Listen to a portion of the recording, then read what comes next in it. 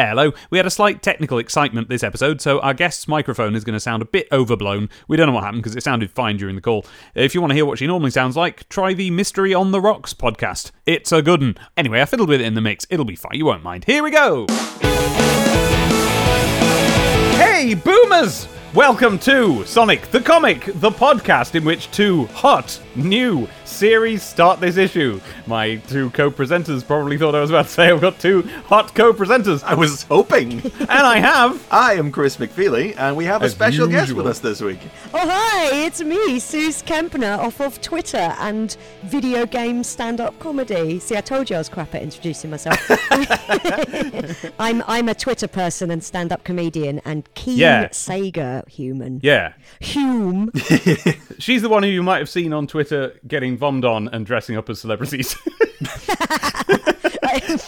I did famously, someone was sick on me, and I tweeted about it. I didn't know that.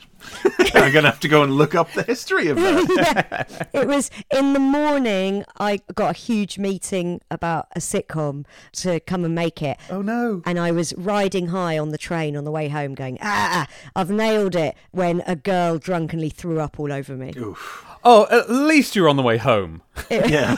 Yeah, that's true. But it was very much like a case of, Sooz, please never believe everything's going to be all right. Well, we are here with issue number 25 of Sonic the Comic, cover date May 13th, 94, which means it was released on April 30th. But before we dig too deeply into it, we always like to ask our guests, how did you come to Sonic the Comic? What's your history with it? I was a huge Sonic fan when I was a kid and have remained so right up to the age of 35. And so when the comic was announced in 93, I flew off the walls in the style of Sonic. I was so excited. I remember it being 95p. Mm-hmm. Is that right? That's right. That's how it started. Yeah, and we're only a year later and it's already £1.10, which I'm sure is far above the rate of inflation. But I loved it. I lived for it. Every 2 weeks, I was so excited to get my hands on it. Wasn't it such a good day? Yeah. Good times. My pocket money as well was £1 a week, and there's no way in the intervening weeks I was keeping hold of that pound. So 95% of my pocket money went on Sonic the Comic. Exactly. This is something we've discussed before. Once you're up to £1.10, you've gone over a pound coin. Yeah. You've got to have a higher tier of pocket money. Yeah. Sad times, because I never had it. No. Fortunately, then it was fortnightly, so you could save up. Exactly. Yeah, but I just couldn't. I didn't have it in me. Well, what you should have done is negotiate to be given the pocket money on STC Day. That's true. Why? Why didn't I realise it? 9-year-old me, I'm furious. So the cover to this one, we've got a big picture of the old Streets of Rage folks, but they're led this time by a new one that we don't recognise, who's got one normal hand and one tiny hand. Yeah. Oh, yeah. It's like his arm doesn't bend. It's just like the top bit of an arm with a hand on the end of it. Yeah, he's missing his forearm, sort of. In that bit well, maybe that's it. I shouldn't have a go until I've got to the comic, because he might only have no forearms. Yeah. But we do recognise him, Dave, for he was included on a pin-up just 2 issues ago. Right, he was, and what a pin-up it was. Skates. Skate in the game. Skates in the comic. I checked it. And it says that Skates hits the Streets of Rage. Of course he does. Because they're back this issue, we should say. I mean, if it wasn't obvious from the cover. Yeah. Streets of Rage is back. And if it wasn't obvious just from your imagination, behind them all is a very big explosion. Don't you worry. He is camp as well. This is a camp cover. Yeah, I guess so. I didn't see it until you said that, because I remember this as the height of macho. It sort of is, but it also looks like a poster for a night out at the Royal Vauxhall Tavern. Somewhere I've played regularly, but yeah, that's what it immediately reminds me of. It's like, well, this looks like the greatest gay club night of all time. There's even a woman in the background going, "Men, come back," and they're going, "Nah."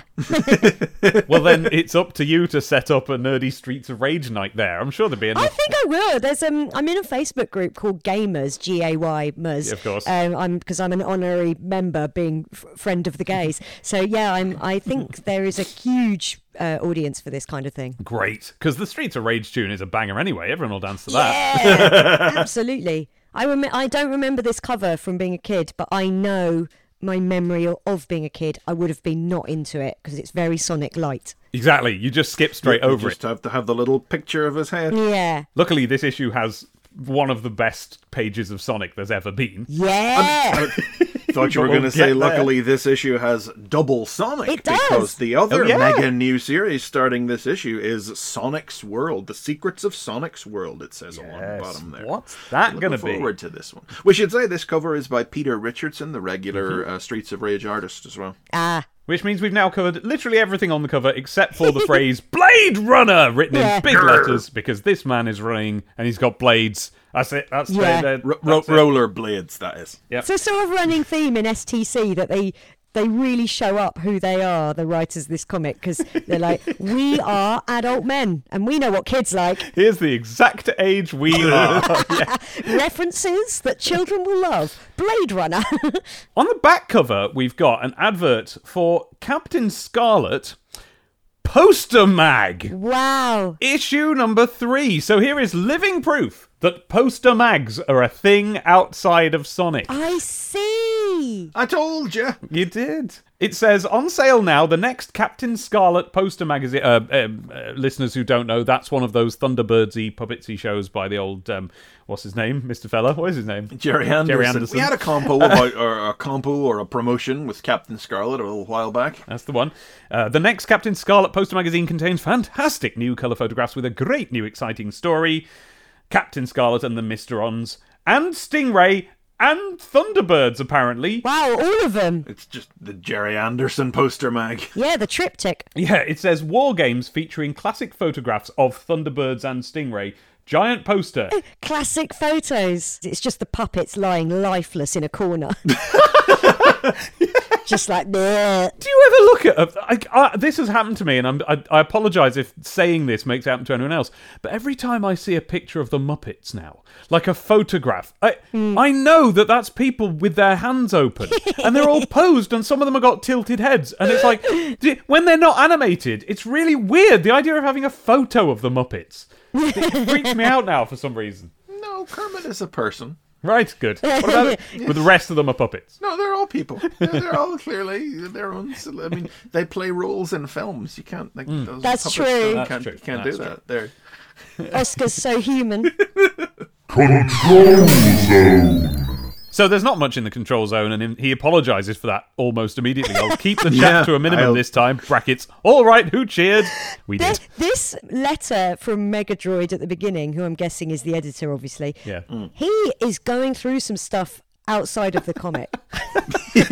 yeah. He's like, finally, in answer to literally oodles of request demands, brackets, and threats from you, graphic zones back. It's like, I hate it, but we've brought it back for you, you horrible, horrible children. I like his signature at the bottom as well. Like, he's definitely going through some stuff. That looks like when Guy Fawkes signed his name after his 5 days of torture. Yeah, I don't think we've ever mentioned that before. There is a there is a sort of handwritten signature. handwritten that he puts signature. in, Yeah, no, but all that's in the welcome screen is he's just telling us that Streets of Rage and Sonic's World, learn for the first time the secrets of Mobius, are starting this issue, and that the graphic zone is back. We've only seen it one time before, but that's a dedicated page for drawings. Normally we just get one or Was two. that not normally in there then? Not until Not now. yet, but it will become very regular going forward. Oh, my memory of it was always in there, but it obviously was a later thing. Well, it ends up in there, presumably starting now. Yeah, I don't know if it's every issue, but it becomes pretty much every issue. Yeah. They must have not got enough people sending in pictures to probably. warrant it. Yeah, they were probably just collecting. Well, just a few issues ago, they posted guidelines on how to get your pictures in, and so draw in pen, not in crayons. Or maybe Gotcha. once they had printed the directions and kids started following them, yes. they started getting a lot more artwork they could actually Bloody print. kids won't do what they're told. I personally am looking forward to seeing the graphic zone, but it's going to be difficult to narrate for a podcast. Well, I mean, is it any more difficult than describing panels in a comic? I suppose not. We'll see what we can do. All right, we've got a bit in the middle here called Surf Sega, and it's about a chap called Nick Baker, the UK's #1 windsurfer, who's going to be doing some surfing with Sega written on his surf. He's sponsored by Sega. Is that like Eddie the Eagle? He was our greatest ski jumper. Yeah, Eddie the Hedgehog. Eddie the Hedgehog He's our man. Baker. But I am interested. It does say that what they do is they go windsurfing around on these indoor things with massive fans at the edges to create waves and so. I didn't know that. Yeah, I confess, that I blew didn't my know it. mind. Yeah, I thought they just had to go in the sea. They had to go in the sea. Well, it says some of them, so presumably some of them take The place in the British sea. ones probably do. Well, there you go, yeah. Safer than the Channel. Yeah, exactly. You can't go down Putsborough Beach, can you? That's the biggest thing on this page as well. This whole thing about this windsurfer very who's got excited. Sega written on his sail. I mean, they're really struggling for content, aren't they? I don't know. I like it whenever they put these things in Yeah. the news zone or the control zone, though, because it's not news. No, I mean, well, it's they have put. Remember when they put David Hasselhoff or meets Echo the Dolphin or whatever, and that was in the news zone. David Hasselhoff Because made a video where he didn't even meet the other stars of the video. he was just there, did the narration or whatever.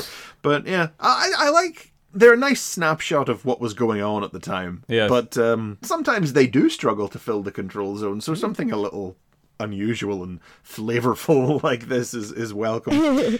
They've also, it just says about the poster mag, which really that wrenched my heart because I was never allowed the poster mag. Oh. It was just £1.35 too far. But oh god, I wanted it so much. These poster mags. Well, listen, they're not all that great. We've been covering them. The first one was cool because it was actual news. The second one was just a guide to the bosses from Sonic Chaos. The third one, actively racist, and we've done an episode about that. Yeah. Oh, yeah. No. Yeah. Really, really, really bad. I must have missed this episode. Mm.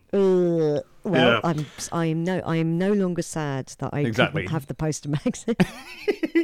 They were too dear for what they were. It was all about paper stock. Right. Yeah, because the good reading guide is just two things that are out already. Sonic the Poster Mag #4 and Eternal Champion Special, both of which you will have heard us talking about by now.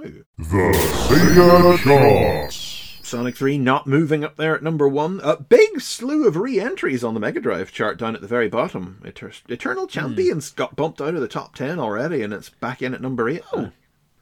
And Sonic 1's Yeah, in. Sonic Not 1. Sonic 2, Sonic 1. Some kind of budget re-release again, perhaps. Who knows? Oh yeah, Sonic the Hedgehog back on the Mega Drive. Also, the first FIFA game. I had that. Yes, the first one ever. And we beat it. We beat it. Sonic's beat it off the Sonic 1 3 in spot. at #1, a non-mover.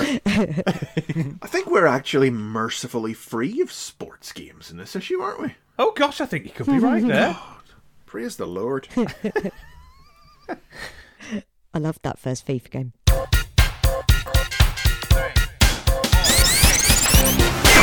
Sonic. The Sonic Terminator Part 2, written by Nigel Kitching, art by Richard Elson, letters by Steve Potter. The Freedom Fighters pursue Captain Plunder and his pirates to the secret hiding place of the Chaos Emeralds in the Frozen Zone on South Island. In the fight that ensues, Plunder grabs Tails and Sonic's forced to hand over the emeralds to secure his buddy's release. The pirates depart, but Sonic and Tails give chase and soon discover that the emerald's power to absorb evil energy has turned the pirates into peaceful hippies who happily return the gems to Sonic. But back in the unprotected Emerald Hill Zone, Dr. Robotnik's latest creation attacks. The malicious Metal Sonic. We're in it now, lads. We're in it. We're in it. Yes!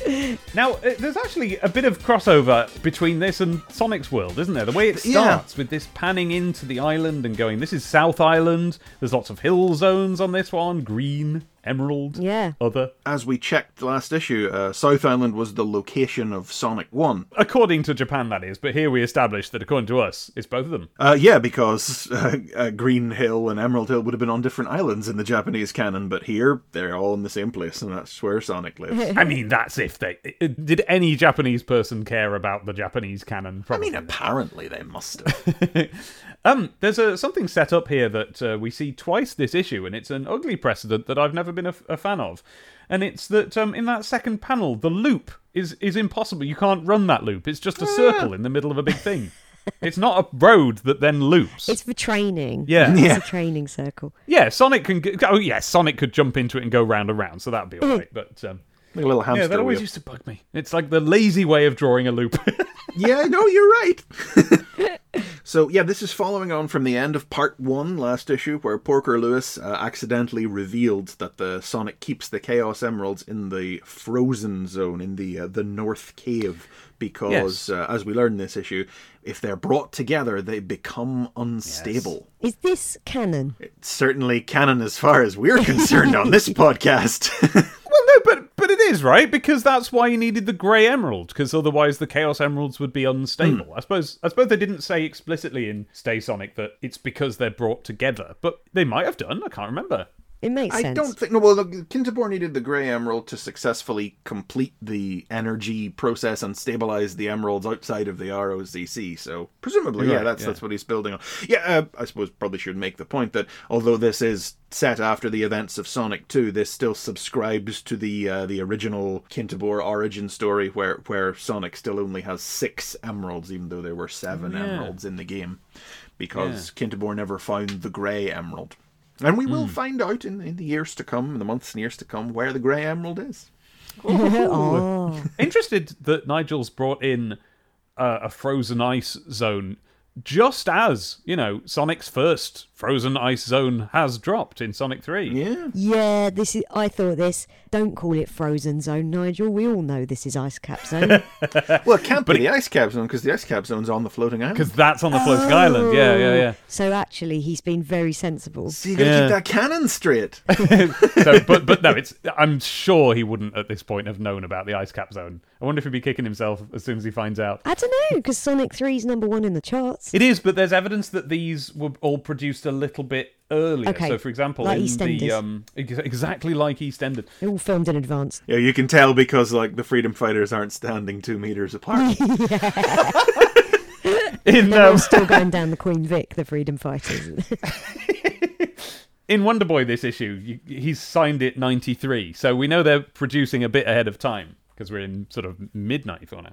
So, there's not a terrible amount to say about this fight that comes first, although I do love this panel on page 3.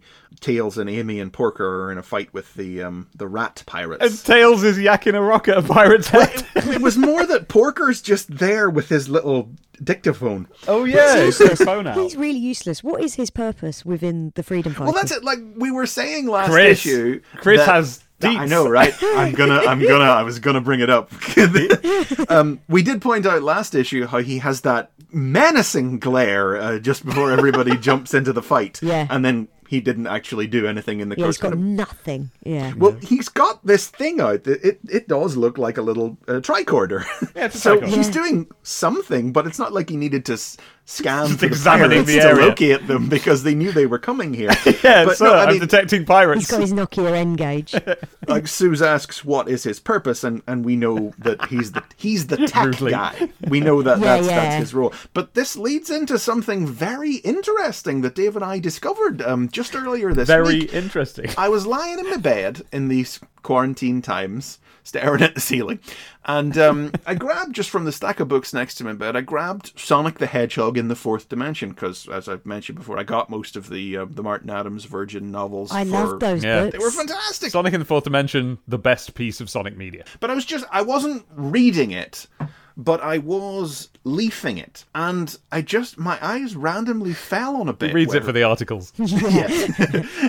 So in the first chapter of the Fourth Dimension, Sonic discovers the time machine that Robotnik uses to alter history, and he hands it to Porker and says, "You're a boffin type science dude. What do you make of this?" Right. So the idea that Porker was the tech guy was not a Sonic the Comic invention. Okay. This was Porker's deal all How along. deep does this go?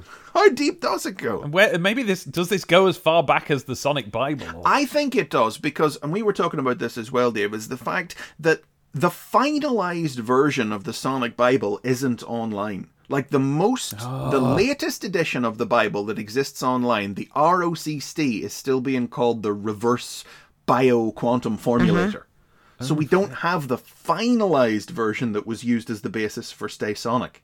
So maybe that version of the Bible does make Porker the tech guy. I see. Okay. Are you sure about that? I'm sure I've read one that's very similarly worded to It is Sonic. tremendously similarly worded, but it's still the reverse quantum bioformulator. The reverse Bonkum machine. Bonkum quantum phantom bumpum. So far as I know, anyway. I mean, I'm prepared to be wrong about that, but I'm pretty sure. That's very good of you. So yeah, that's just another interesting note we came upon about how Sonic the Comic was clearly the true and proper correct history real because everything Sonic. agreed with it, and it wasn't just because they were copying the comic. It was because it was all coming from some central source that was spreading out web-like to all our media. Like the roots of a fungus. No. Come on. Oh yeah, sorry, we don't mention mushrooms on this podcast. Oh yeah. Yeah, when they kept ragging on the Mushroom Kingdom in the Sonic movie, I did think, oh guys, do you know what? You're treading a fine line here. I don't think you need to be ragging on anything else right now. It never occurred to me that was some kind of Mario joke. Do you think it was supposed to be a Mario joke? My immediate thought was that was definitely what it was, but I thought so. I'm not so sure, but I a thought at subtle the time, one. yeah. A subtle one for fans. I mean, just because there is a Mushroom Hill zone, that was what I thought of first. But it was just, they did keep going, ugh, no, look at the mushroom planet, ugh. So I thought that was them going, we're better than Mario. And I mean, they are, but that movie could have gone either way. It smacked of Marxio World is a terrible place. Oh, yeah. Oh, yeah. I love the bit on that same page, the next panel, where Amy shatters a pirate's sword by firing a crossbow bolt right through the blade. Yeah, it's pretty exciting. That's great. See, this whole bit, we commented before about how Amy getting kidnapped in her second appearance was a bad look, and how guys like Porker and Tails are the ones you kind of imagine as really being in those situations. Yeah. And then this issue is the one where that actually happens. They've made a Porker double almost odd. gets his head cleaved open, and Tails is the one who actually gets grabbed by Plunder. And Amy's out here actually being proactive and saving people, and it feels like already SDC's character for Amy is taking shape. And Yeah. I've just noticed that before doing that, she shoots a cutlass out of a pirate's hand with a crossbow bolt. She's right in with the crossbow bolt. Yeah. Our Amy she was great right from the off. She's all they need. No, she does have to go through one more kidnap story first, but that's just the problem with that's just Sonic CD. There's no way around that. No. Well, it's even got Porker going, oh, thanks, Amy. Yeah. Still got his trotters, though. He hasn't lost the trotters yet. He looked like horrible little lobster claws in that bottom right. They do, don't they? It's unsettling. I don't Yeah, like you it. can see why they wanted to get rid of them. Yeah. Very soon. Yeah, I mean, look at that tricorder is just sort of magically sticking to it like a My Little Pony hoof. Why is he still looking at it during a fight anyway? I know, what's on there? What's it Yeah. doing? Oh, wait a minute. I bet I've got the script. Hang on. Oh, well, if you have it, yeah, that would be good. Oh, so this one was originally called Secret of the North Cave, and not anything Part 2. Oh, well, what was part 1 called then? Part 1 was called Slave Ship. Oh, There okay. you go. I think I know why they have now changed that title. Yes, I agree. But doesn't that match up with what I've been saying these last couple of issues about how the Sonic Terminator parts 1 and 2 don't really have anything to do with the next 3 parts? They're really see. a So 3-part pirate story? They've linked these two things up. Yeah. I guess that was editorial finally caving on the multi-part story thing. Well, I guess that must be how Nigel got round it, because haven't we heard before that they didn't want him to do multi-part stories, so he just named them... Yeah, Didn't give them multi-part titles to sneak around it. And then they gave in and tried to make it more exciting by making it a big serial. And I don't mind telling you, it worked on me. Yeah. Knowing that I was reading a 5-part story. Here then is the panel description that tells us what Porker is doing in this panel. You ready? View of Sonic's gang fighting with the pirates. Johnny is using his quarterstaff. Amy, her single-handed crossbow. Tails is hovering and throwing rocks which are hitting the pirates on the head. Porker isn't really much use in a fight, he's in the background. Well, there we go. And then a note of warning here, don't show Amy causing injury with her crossbow, just have her shooting a sword out of one of the pirates' hands or something. What? So in this kid's comic, don't have her shooting an arrow directly through the heart of a pirate. Just have her shoot a sword out of a hand. Crossbows are not non-lethal weapons. No, Indeed. they must be dangerous because all kids really want a crossbow. On the next page, we've got the reveal of the Chaos Emeralds in there. Yeah. Special place, and oh, they're gorgeous. Aren't they? Look at them. Look at them there. Now, personally, I prefer a rounder Chaos Emerald. Yeah, me too. I like it to be less of a relief Chaos Emerald and more of a 3D object. Yeah, because these are the flat sort of gem where they're made to look like the square cut flat ones. Well, they're a little taller, a little more oblong, but they're like they appeared in Sonic 1, essentially, the faceted look. They look like the sort of thing you'd find on the front of an aunt's jumper. I don't know about Sonic 1 though. These are a lot flatter than I ever envisioned a Chaos Emerald to be in. Oh yeah, but I mean, it just mean you had the 2D view, so they're also a sort of rectangle shape. They're not a hexagon. Yeah. I don't know about you guys, but my personal idea of a Chaos Emerald comes from the intro to Sonic 3, where they all spill out on the ground. Yeah. I always thought them as lovely little, not like a ball, but like more round than not, as it were, faceted. Could be rolled.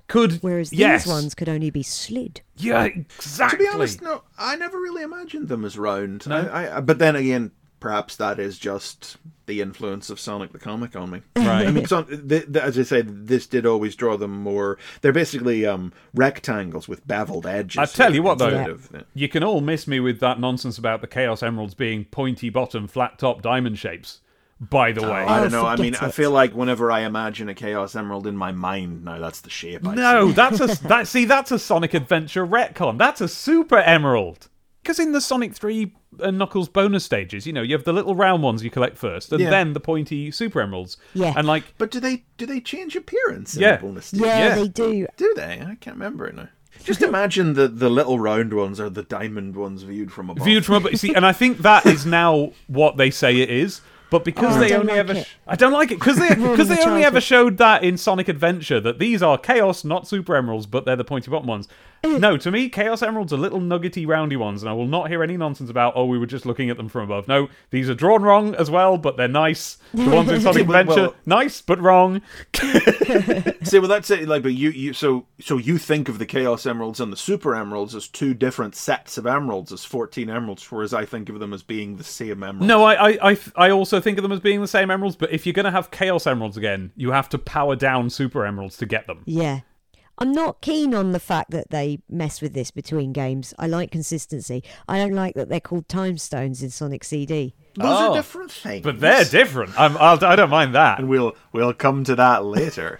I know. I don't like that there's another set entirely because it feels trite.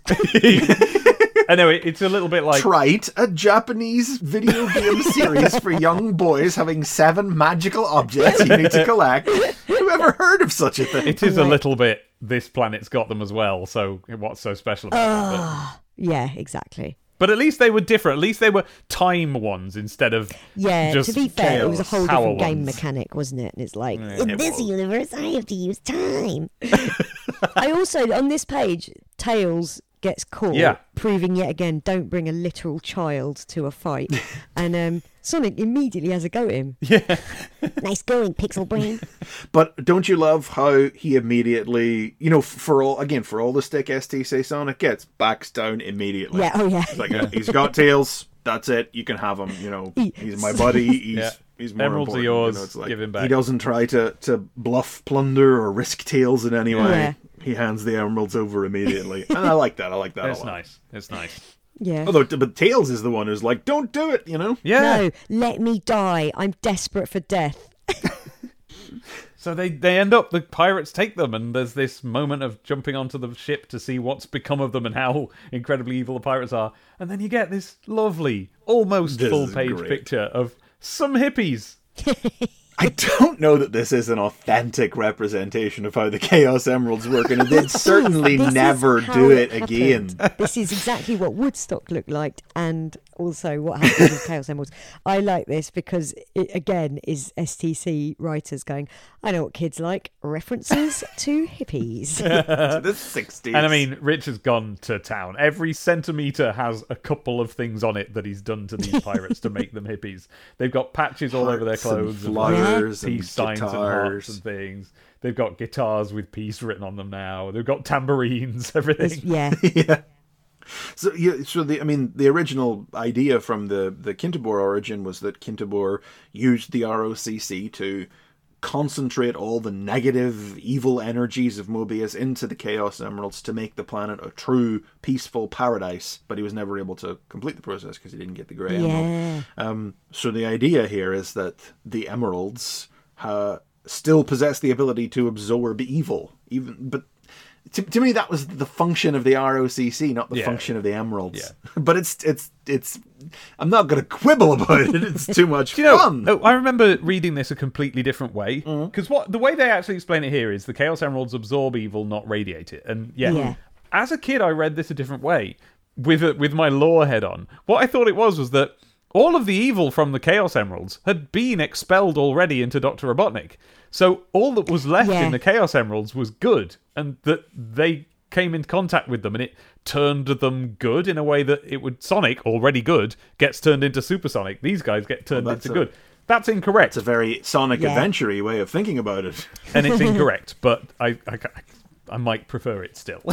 It's a nice physic that he's introduced. Yeah. But if they don't radiate energy, how do they become unstable and interact with each other? I mean... Oh, yeah. We're going to have that episode we were talking about where we get scientists on. I'm going to make this my PhD. Now, next issue will properly explain to us the idea of the Chaos Emeralds becoming unstable, and we'll see what happens in next issue's Sonic World. I remember these things. I don't. It doesn't work everything too much about it, but it is way too much fun. I love this. Like, Sonic is like, okay. You know, what one of the pirates says, "Hey, Sonic, baby, come and join the party. We're just chilling out, expanding our commerce, feeding our minds, all that crazy stuff." They're high as balls. And Sonic's just like, right. But he's still, he's not quite sure what's going on. "I want the Chaos Emeralds back, Plunder." And this line from Captain Plunder is like, "Hey, no sweat, man. Like, all property is theft, right?" Yeah. I love it. He's so a socialist. much. They've made him into a socialist. And Sonic hates that, because Sonic has Lib Dem energy. We've had a few comments, by the by, are pondering on what Captain Plunder is. Several readers have always thought he was an orc. Oh, Okay. gosh! Yes. I mean, Yeah, yes. he does. He's drawn exactly like one, isn't he? Yes, he that would be unprecedented. He would be our first orc, unless we allow that Grimer is an orc. I can believe it. Grimer's not an orc. He's too weedy. One of these days, Chris, you're going to have to answer the question of what Grimer is. He's a lizard. He's not. He is. He hasn't got any Just because he doesn't have a tail. He hasn't got Look, anything. he's exactly the bloomin' same as Filch, but except Filch has a tail. Oh, okay, actually, yeah. And he doesn't have a forked tongue. Yeah. But otherwise, he is the same as Filch, who gets criminally little to do in this issue. I just must comment. So yeah, they think he's an orc. Now, fantasy races are not something that are very prolific in Sonic, though. No, it would be an unprecedented orc. We will see some in the next Nameless Zone serial, then. Oh, take it back. Wait a minute, Trog! Oh no, Trog was a fox. He's a thing. Yeah. I mean, but what is he? You know, he's not specifically like a named fantasy race creature. I mean, we will literally see goblins and centaurs referred to by those names in the next Nameless Zone story. Oh, right. Okay, well, I then am very comfortable in saying that whatever Captain Plunder is, he's one of another set of things you can be. Yeah. That allows us not to think of them as people. Correct. I mean, that is literally all that matters. Is he going to stay good now? I can't really remember. He's just sort of a comedy pirate from here on in, isn't he? Yeah, well, I mean, he's still... We won't see Captain Plunder again for over 20, 25 issues. Oh, God. But, Okay. And he goes back to being a pirate, but no, he's not like, he doesn't stay a good, nice hippie from now on or anything. No. Which, again, is another question, because if it's not that the chaos... is it that evil, therefore... And we must get philosophical now. Is it that evil is his default state, constantly building up within him, and has only been temporarily siphoned off by the emeralds? Is he evil by nature? And therefore it must inevitably reassert itself as the influence of the emeralds is taken away from him? Yeah. Well, maybe it's a hot take, but I don't remember him being very evil up till now. Yeah, well... He shot his friend through the head, but his friend didn't seem to mind. he was fine. He nearly made... Oh, no, he did make Tails walk the plank, which is mean. Yarr. I'll give you that. Okay, but that's kind of pirate stuff, isn't it? That's pirate stuff. It's just pirate Yeah, I stuff. mean, so he evil in the piratical sense. Yeah. He's still just robbing from the rich and giving to himself. What do you think the joke is with the rats? Is it pie rats or are they bilge rats? Or both? It could be both, but to be honest, rats are just, like, cartoon-wise, they're just sort of your stereotypical nasty, dirty animal, aren't they? So they just make a good pirate. They do. They're always working for someone else. No offense to actual rats and real rat lovers, I just like to say. But I like that they fly off on the plane and Sonic's like, I'm not going to tell you what was going on, but it was awful. Lib Dem. Nothing hates a socialist more than a Lib Dem. Sonic is a Lib Dem. You know, I don't remember how they goes, but certainly like in 100 issues time, there are like elections, and I don't remember what Sonic's opinion of the whole process is. So it's going to be very interesting to see political spectrums. He's going to be like, I'm a libertarian, actually. Does he support first past the star post? They do some genuine political satire in those post-issue 100s as Mobians compete to be zone leaders. Oh. And you get grumpy old Alf Garnett-style Mobians talking about how, at least when Dr. Robotnik was in charge, the trains ran on time and stuff like that. And then, nothing interesting happens for the rest of the comic, does it? So, yeah, this whole bit is a lot of fun with the pirates, but then the epilogue. Yeah. That's all finished. That story is ostensibly over, and as with the last couple of issues, there is a 100% epilogue, totally separate scene. Back in the Emerald Hill Zone, disaster strikes. Bookending the prologue at the start of the previous issue, we should say. Yes. And it starts with, Emerald Hill people going run for your life, grabbing their children's arms, running. Yeah. It laser from space, zapping into the zone, and a column of fire and smoke just going up into the sky. It's very Chernobyl. Yes. And there he is in the sky in silhouette. It's him. There he He's is. here for the final page of the strip. It's a full page splash, nothing else at all. I don't know how many. I feel like we've said it enough times now that we're kind of losing the impact of how rare they actually were in Sonic the Comic, because we've had a couple. We've pointed it out enough times that it must sound like it wasn't that rare, but it's Metallics. Well, he's not named here. So far right now, we just see Metal Sonic. Metal Sonic. We'll learn his name in days to come. This page this was the reason and the first time that we started bringing this comic into school. Oh, really? Because it was so badass. To show each other and go, look at this. Oh, did you see this page? Yes, I did see that page. This gave me a shot of memory bang to the skull because I had this page. Yeah. I'd torn it out of the magazine, which is sacrilege, I know. But it was on my wall because I was pretty punk. Do you know what? I'm going to allow it this one time. I mean, look at it. I can't swear, but I feel like maybe one of the summer specials might have reprinted this page, sans speech bubble, as a pin-up. It's a great image. Like the chrome effect they've got on the claws and on the nose is amazing. Yeah. And he's just... So... I'm sure I'll have used it for the thumbnail, but if you haven't seen it, listeners, a full page of Metal Sonic leaping down towards the camera, having, at the end of a big swirly jet of flame that he's been flying along on, and he's shouting, "Bring me Sonic the Hedgehog! It is time for his extermination!" Which I like because it means they're not going to have one of my least favourite things in any media, which is a mistaken identity storyline where everyone thinks that's Sonic. Yes. It seems for a second like they might almost be going there whenever the Emerald Hill person spots him, and it's just in silhouette and you think that it might be. But no, because it's clearly not Sonic. There's no mistake. It doesn't look like Sonic. It looks like a metal version of Sonic that's evil. Yeah. Also... They've already covered that a long time ago in the comic where there was a robot Sonic that a couple of people did mistake for about a panel. Oh, I do remember this actually, yes. Yeah, they made up their own. It's like Sonic Media was mad for trying to do Metal Sonic before Metal Sonic was a thing. They came up with their own fake robot Sonics because it's such an obvious... You've got a man whose his enemy makes robots. Of course he's going to make a robot Sonic. Makes robot animals specifically. The first time you saw that in Sonic 2... as like a 7-year-old, it was amazing. Yeah. In Death Egg Zone, where you go, this is the final boss. It's a Metal Sonic. And then it turns out that isn't even the final boss. Yeah. As a 7-year-old, I was amazed. When you said, oh, we're going to do the first issue that Metallics appears in, I was like, Yeah. cool, I know what that is. I know what Metallics is. And I didn't remember any of this particular strip until this page. Yeah. And I went, I had it on my wall. Yeah. I had it on my wall. So, yeah, very exciting. But I can't remember what happens next, so I'm going to join in with you guys next time. Read along. I mean, that's the funny thing. Like, this cliffhanger is never picked up on. Oh. So the fact that Metallics launched an assault on the Emerald Hills, demanding Sonic be turned okay. over, never comes up There's again. definitely been some death. Yeah, I know, right? It looks like people it. have lost lives in the Emerald Hill Zone, and I think Sonic should care more. Well, the one thing we know about the Emerald Hill folk from previous issues is that they're very good at rebuilding the Emerald Hill Zone.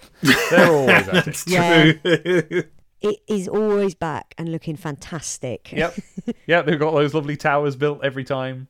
It's like post-World War II, you know, they brought in a Labour government. Sure, a lot of borrowing took place, but it was required, and the people didn't mind that at the time. It was only in the 50s that people, you know, they forgot the rebuilding that had to take place, and they voted against their best interests, and we've learnt a lot from that 70 years on, haven't we? Haven't we? Yeah, I'm always thinking that. Hey, we'll see. We'll see. Later this year, we'll see what happens. Yeah, yeah.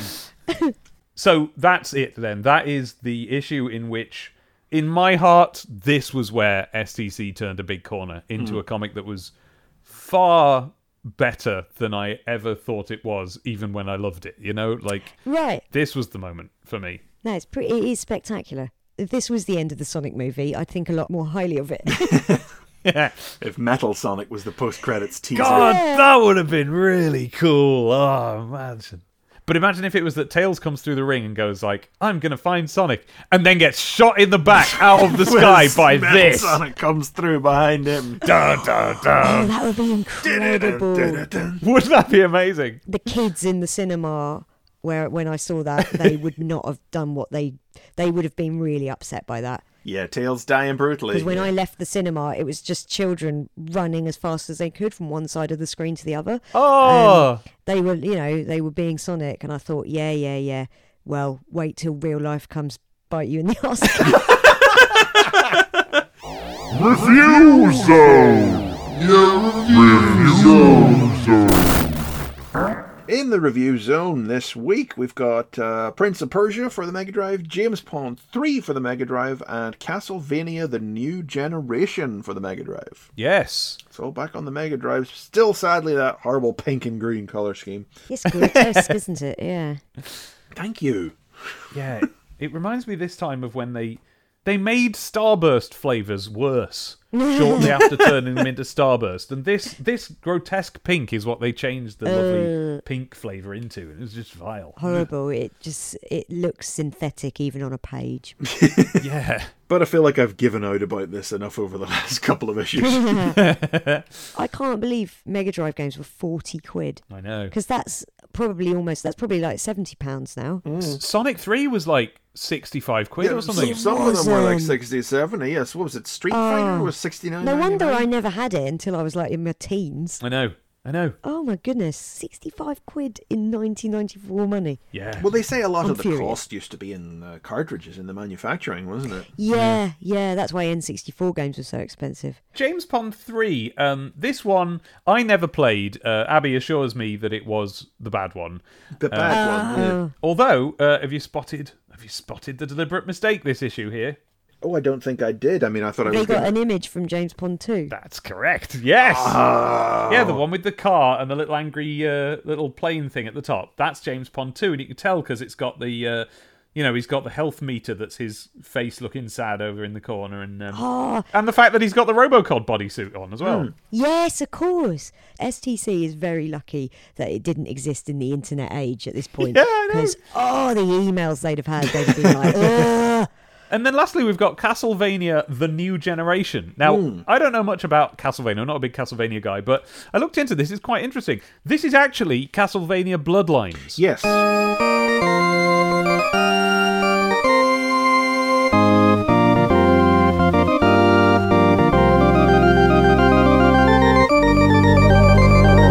The only Castlevania game for the Mega Drive, but it was released as the new generation in Europe, I gather. Okay. That's because they went through the whole game censoring anything to do with blood in it. Blood in a vampire game? Yeah. So there Imagine. are these pink zombies that they've turned green. That's fine. Don't mind that really.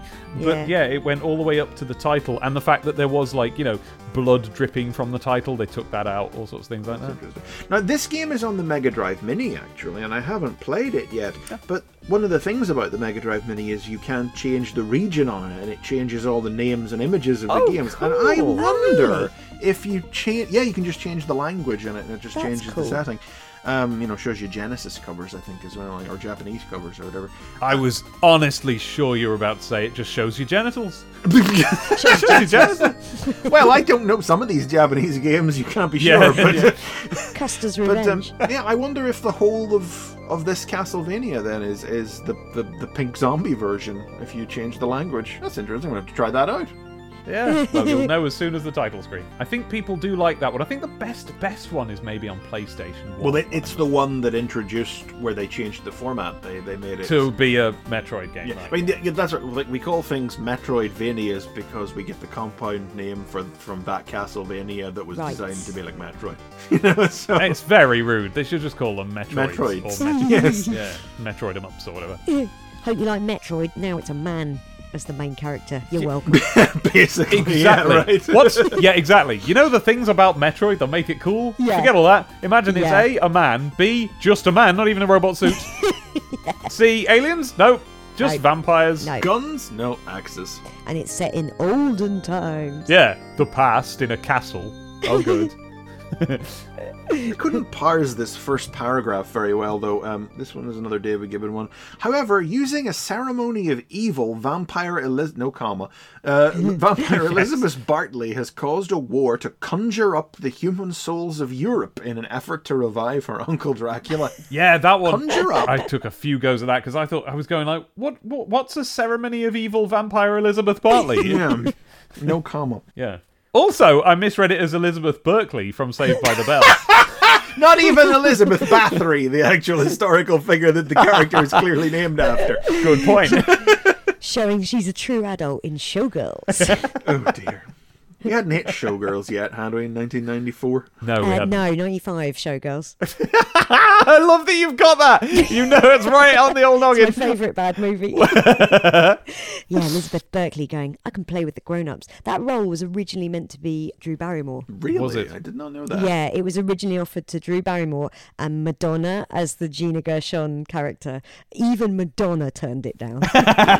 Where is she now? Oh, poor old Elizabeth Berkley. She obviously went I in know. with best intentions. Bless didn't her. I saw an interview of her it's probably 2 years ago, and Yeah. she was so nice. I know. And people are awful about her, and literally, I know. she was 20 years old. All she was doing was what she was told by the Yeah. director to do. Like, it's Yeah. not actually bad acting. She just didn't know what movie she was in, but Kyle MacLachlan knew what movie he was in. Yeah. No, that's the thing. Me and Abby did a watch. Well, for me, a full rewatch. For Abby, a first time of all of Saved by the Bell. Right. Oh, right. Not including the new class, but yes, including the college years. Yes, and of course. Right. And the wedding.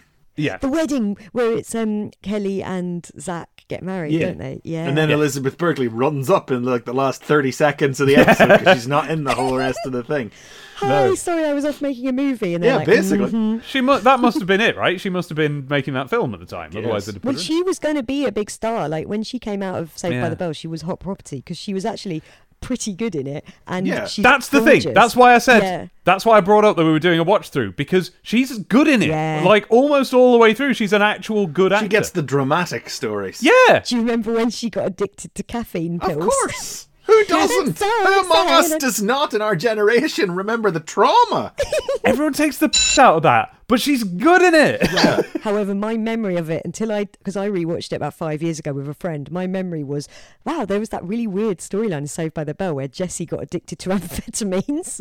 Yes. It was caffeine. It was caffeine. Well, it's an allegory, isn't it? Yeah. To be fair to Elizabeth Berkley, though, it's like, yeah, Showgirls happened, but everybody still remembers that episode of Saved by Yes. the Bell. And who remembers? Yeah. Yes. What's Tiffany Amber Thiessen doing now, like? Well, exactly. I have And no everybody idea. still remembers the time Jessie got hooked on caffeine pills. as a very big Saved by the Bell fan, I do know what Tiffany Amber is doing What now. is she She's doing? got a cookery show. It's very nice. Fair play to her. That's warmed my heart, because I bet she's really chuffed with it. But you're right that the general populace doesn't know that.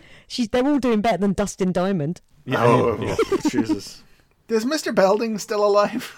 He is, and Yes. yeah, he's got a very big online presence he? going Well, around has he? going, remember me, remember Seems me. about right, actually, yeah. He's in It's Always Sunny in Philadelphia.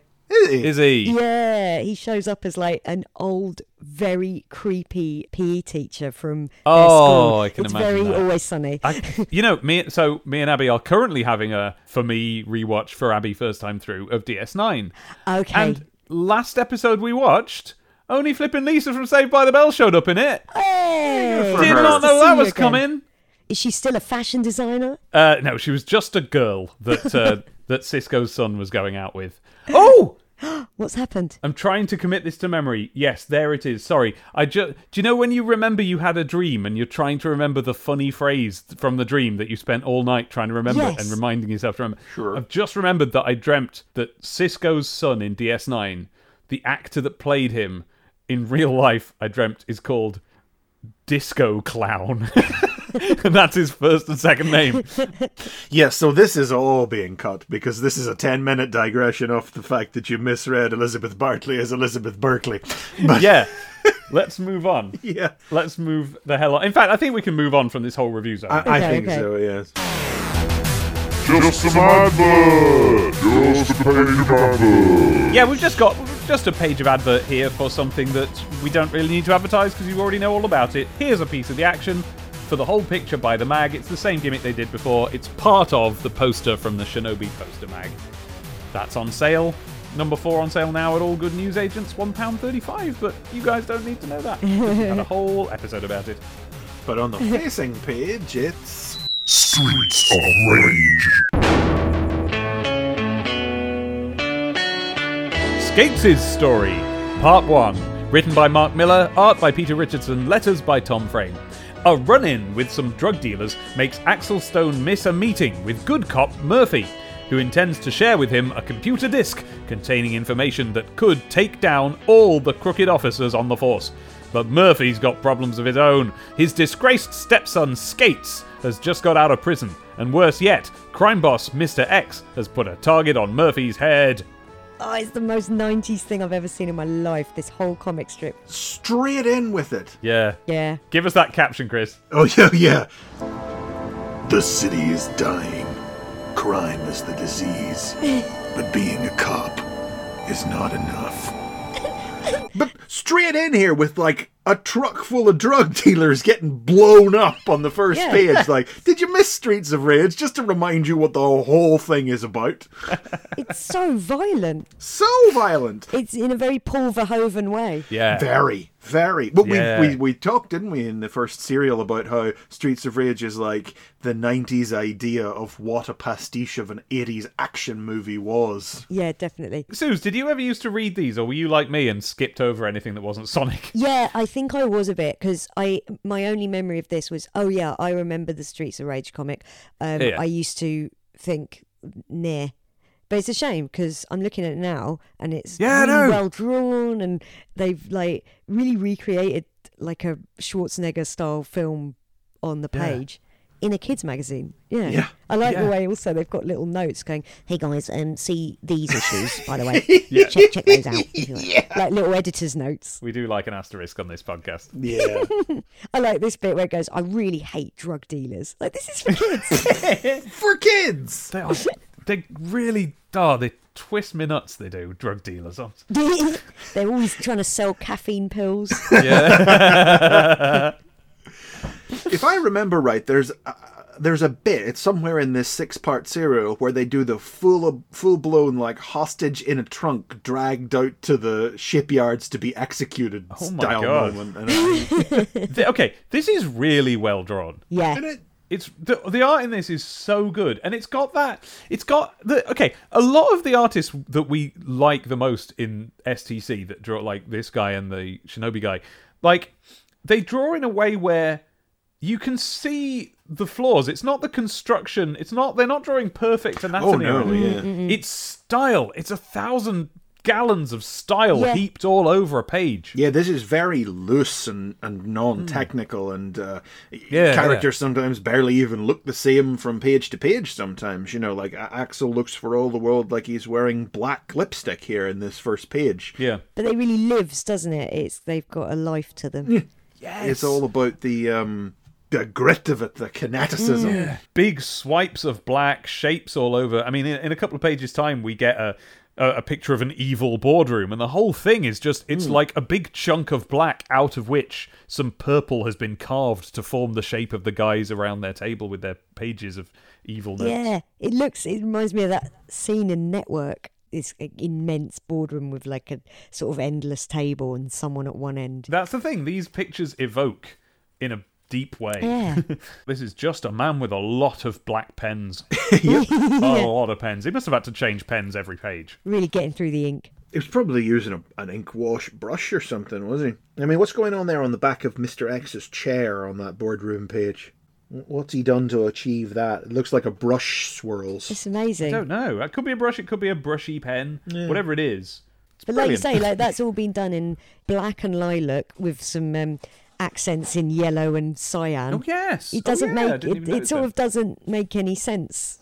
But it works perfectly. Because it's all style. Like, I can't actually pick out what's going on here, so to speak. Like, there's this little so this is this scene at the end of the strip. This is a meeting of like crime bosses with Mr. X, the baddie from Streets of Rage 2. Maybe Streets of Rage 1, I don't know. And it's like there's this little weedy, bespectacled guy who you know from every 80s action movie, who is the attendant to the crime boss. And it looks, he's got a little pointing baton, and it looks like he's given a presentation of some kind.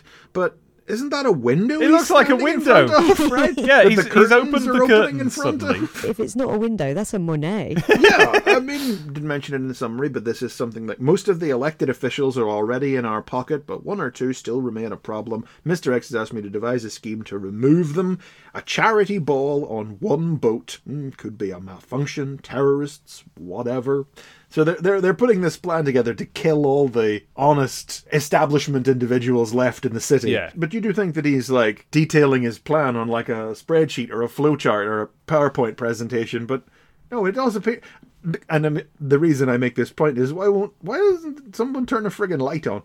So I'm like, is it dark because he's given the presentation? And then I realized, no, but that's a window. So wait, what exactly is happening here?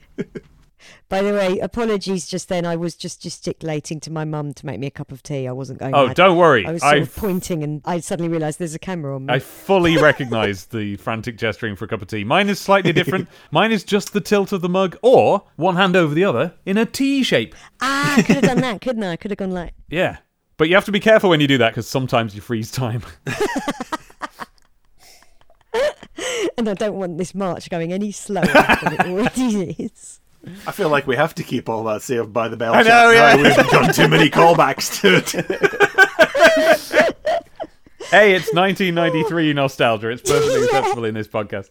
Do you ever get complaints from people going, you didn't talk about Saved by the Bell enough? Enough, no. Enough, not enough. I think people appreciate our timely digressions. Yes. I've got a special byline in them. I like this bit on, I think, the 4th or 5th page. At the top left, it's just that woman going, thank goodness those bums have gone. Yeah. It's great little standalone frame. Very Mark Miller-y dialogue lifted from an 80s American movie. Yeah. This is, like, they've never named this city, have they? But it's definitely America. Yeah. You know how you can never tell sometimes with Sonic the Comic, but this definitely feels like America. It's weird revisiting as an adult, because as a 7-year-old, you know, I didn't read this comic going, and this was made in Britain.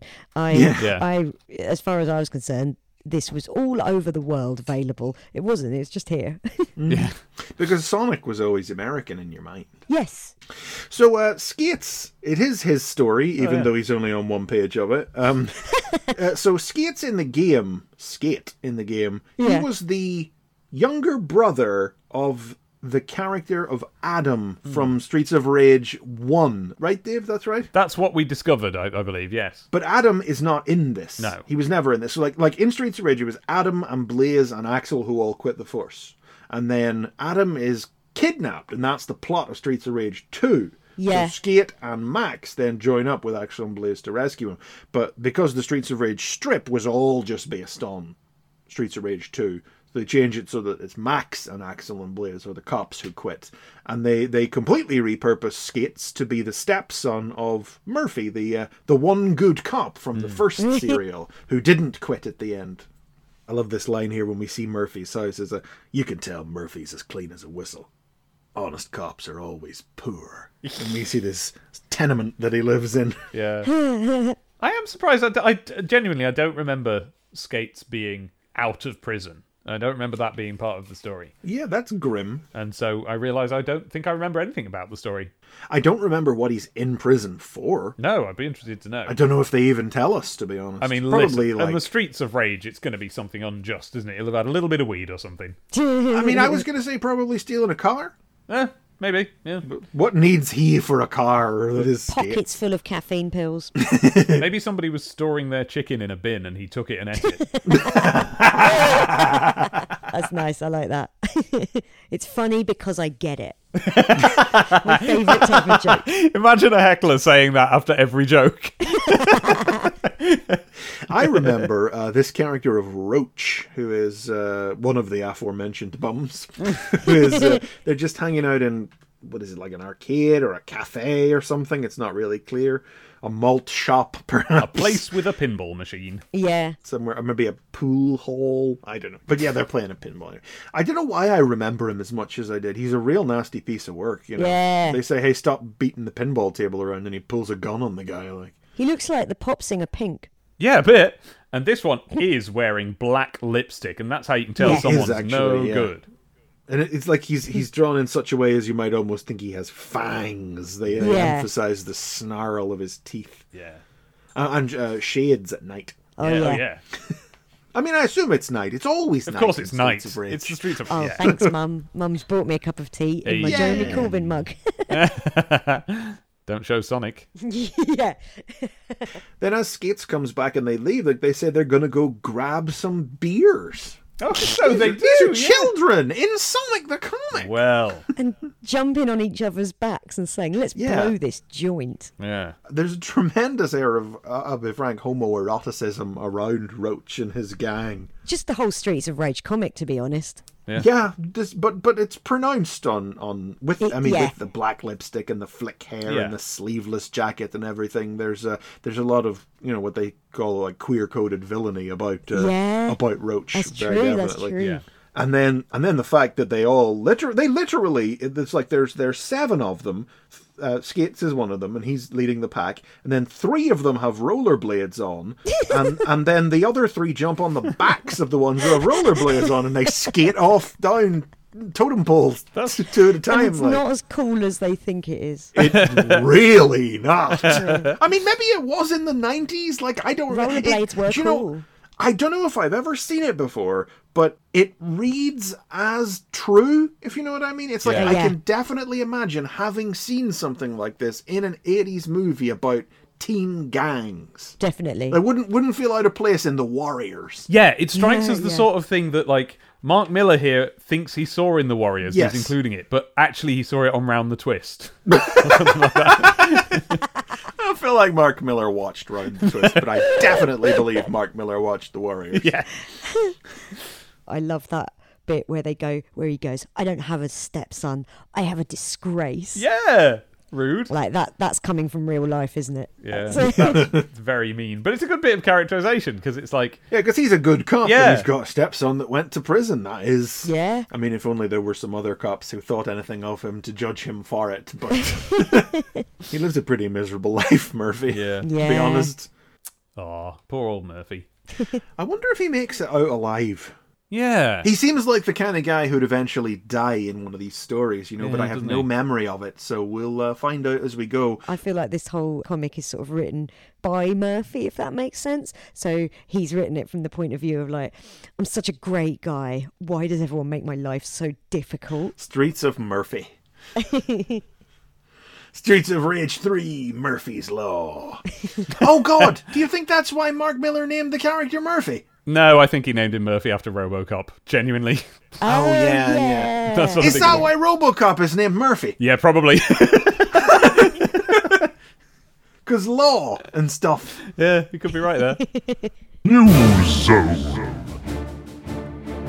Well, look at this straight away. This is interesting, isn't it? Yeah! Mega Drive 32, the next generation. As we speculated last issue. So, we were saying last issue, will be interesting to see whenever they talk about this in future issues. Who knew it was the very next issue? It was the idea that they were going to come up with a plug-through cart that would include the chip for Virtua Racing and Virtua Fighter. Gotcha, So that, polygon technology. Wasn't it Project Jupiter? Oh, maybe that was it. Yeah, oh, that's right. Because it was the previous issue they were talking about plug-through technology, and then it was last issue, that they were talking about a possible Mega Drive 3. That's what. So really, this is more of a callback to issue 23 rather than issue 24. But yeah, turns out they were basically the same thing anyway. What was the Neptune? Because that was a thing at one point. That never wasn't it? happened. That was just going to be a console, wasn't it? I've looked it up. The Sega Neptune was a 2-in-1 Mega Drive and 32X console, announced but never released. Yeah. Oh, I can't think why. yeah, right. The 32X. When you think about how many consoles, air quotes, they were actually trying to develop in like a 2-year span. Yeah. Like Unbelievable. to do a separate 32X and a composite Mega Drive and Mega CD and a composite Mega Drive and 32X and the Saturn as well. Yeah. Well, we're still a this year is- away from the PlayStation being released in... No. The UK. PlayStation was clearly years and years away. 10, 15, 10 20 or years 15 after years this. away. Yeah. We were children then. It was our whole childhoods. We were all adults before the PlayStation absolutely. came out. I was a fully grown adult when I was playing on the PlayStation, playing 2 Oh, Mega yeah. 2. But I think a lot of those projects were all just them trying to get the Mega Drive to be competitive in a world that they knew things like maybe PlayStation, maybe N64 were on their way. So this Neptune was going to be like, oh, well, let's just have a Mega Drive, but with 32X tech in it, so a better Mega Drive. But it was all just such a waste of time. I bet they never foresaw what the 32X... I bet they never imagined it would be such an unmitigated disaster. Yeah, Because, exactly, but yeah. this is the actual announcement of the yes. real 32. At this point, it's still only known as the Mega Drive 32, but this is the actual, the black mushroom that plugs into the top. And it turns out that we weren't sure whenever they talked about the Virtua chip stuff originally, but yeah, it seems that the 32X did have that chip in it, so that it would allow Virtua Racing and Virtua, because I went and checked this. Turns out I was wrong, Dave, whenever we were talking about Virtua Fighter on the Mega Drive, and I talked about it being on the Mega Drive eventually. I was wrong. That was Virtua Fighter 2. 2, yes, I noticed that when I was trying to get music for it. Yeah, It came out well, in that's weird, isn't it? They didn't- 1996, and then the first Virtua Fighter was put out through the 32X, so they did use the capabilities of the 32X to do what they said they were planning on doing. Yeah. Right. So Virtua Fighter 32X was presumably polygons, was it? Whereas I don't know, but Virtua I Fighter presume. 2 was just sprites. Well, specifically, it was a 2D conversion of a polygon Yeah. arcade God. game. Yeah. I'm not familiar with it. It sounds like a mess. Oh, it was. You're completely. You don't have to be familiar with it. Turns out you know exactly what the deal was. And another mention of the Saturn here, just the mega new console they call it. I love it. I love that. The 32-bit consoles currently appearing in the shops paves the way for the coming of Saturn. Guys, you should have spent more time concentrating on that Saturn and bringing out a Sonic title. Yeah. But what they do say here is they reckon that the 32X is going to play Mega CD discs. Yeah, that's not right. They must have misread a press release here, probably because it was dodgily translated from Japanese, that was saying, like, you can put it on the Mega Drive at the same time as a Mega CD. Maybe. Or maybe this bet. is some kind of weird composite with the Neptune. Yeah. A lot of things became very much, it seems, with Sega around this time. This is definitely happening. And then all of a sudden they were like, look over there. No, don't look over here. Look over there. And then look at them now. Yeah. I guess that is how things get developed, though, isn't it? They'll have developed the tech, and then the marketing people have figured out exactly what shape it should be and how it should connect. Yeah. So it does make sense that they wouldn't quite know. Yeah. Then Sega's Summer Offensive. yeah, just a list of new games that are coming up. You can tell that they were obviously a little light. 'Cause we've seen news zones where they listed the new games coming up, and it was just paragraph upon paragraph upon paragraph of so many titles crammed in. But here it's 4 games, each one gets a whole paragraph each, and in fact, they get 2 or 3 paragraphs each. I beg your pardon. However, we do have a little bit of didn't happenness here because 3 of these games did come out, but they had completely different names. Oh, really? To what's listed In here. different parts of the world. Well, is it? I've not found any mention of. For example, the game Relayer here. Yes. Appears to just have come out as Light Crusader. Oh, I know what Light Crusader is. Oh, okay. Is Light Crusader Relayer? Yep, and it says, okay. during development, Light Crusader was known as Relayer. And it's quite sad, actually. I'm looking at the title screen, and it's the same title screen, but without the wicked, prog rock album logo that they've come up that's with. really Right? cool. Yeah. They've just written Light Crusader in kind of normal letters. I've never heard of Story of Thor, but that looks amazing. Story of Thor and Light Crusader are both on the Mega Drive Mini. Ah. What? It's called Story of Thor? It was called Story of Thor here, and it was called Beyond Oasis. Beyond Oasis. Beyond Oasis. It's Noel Gallagher's new side project. Well, we weren't Beyond Oasis yet in the UK. No. That's probably Very why much they in didn't call Oasis it at that. this point. Yeah. And then Ragnar is Soleil.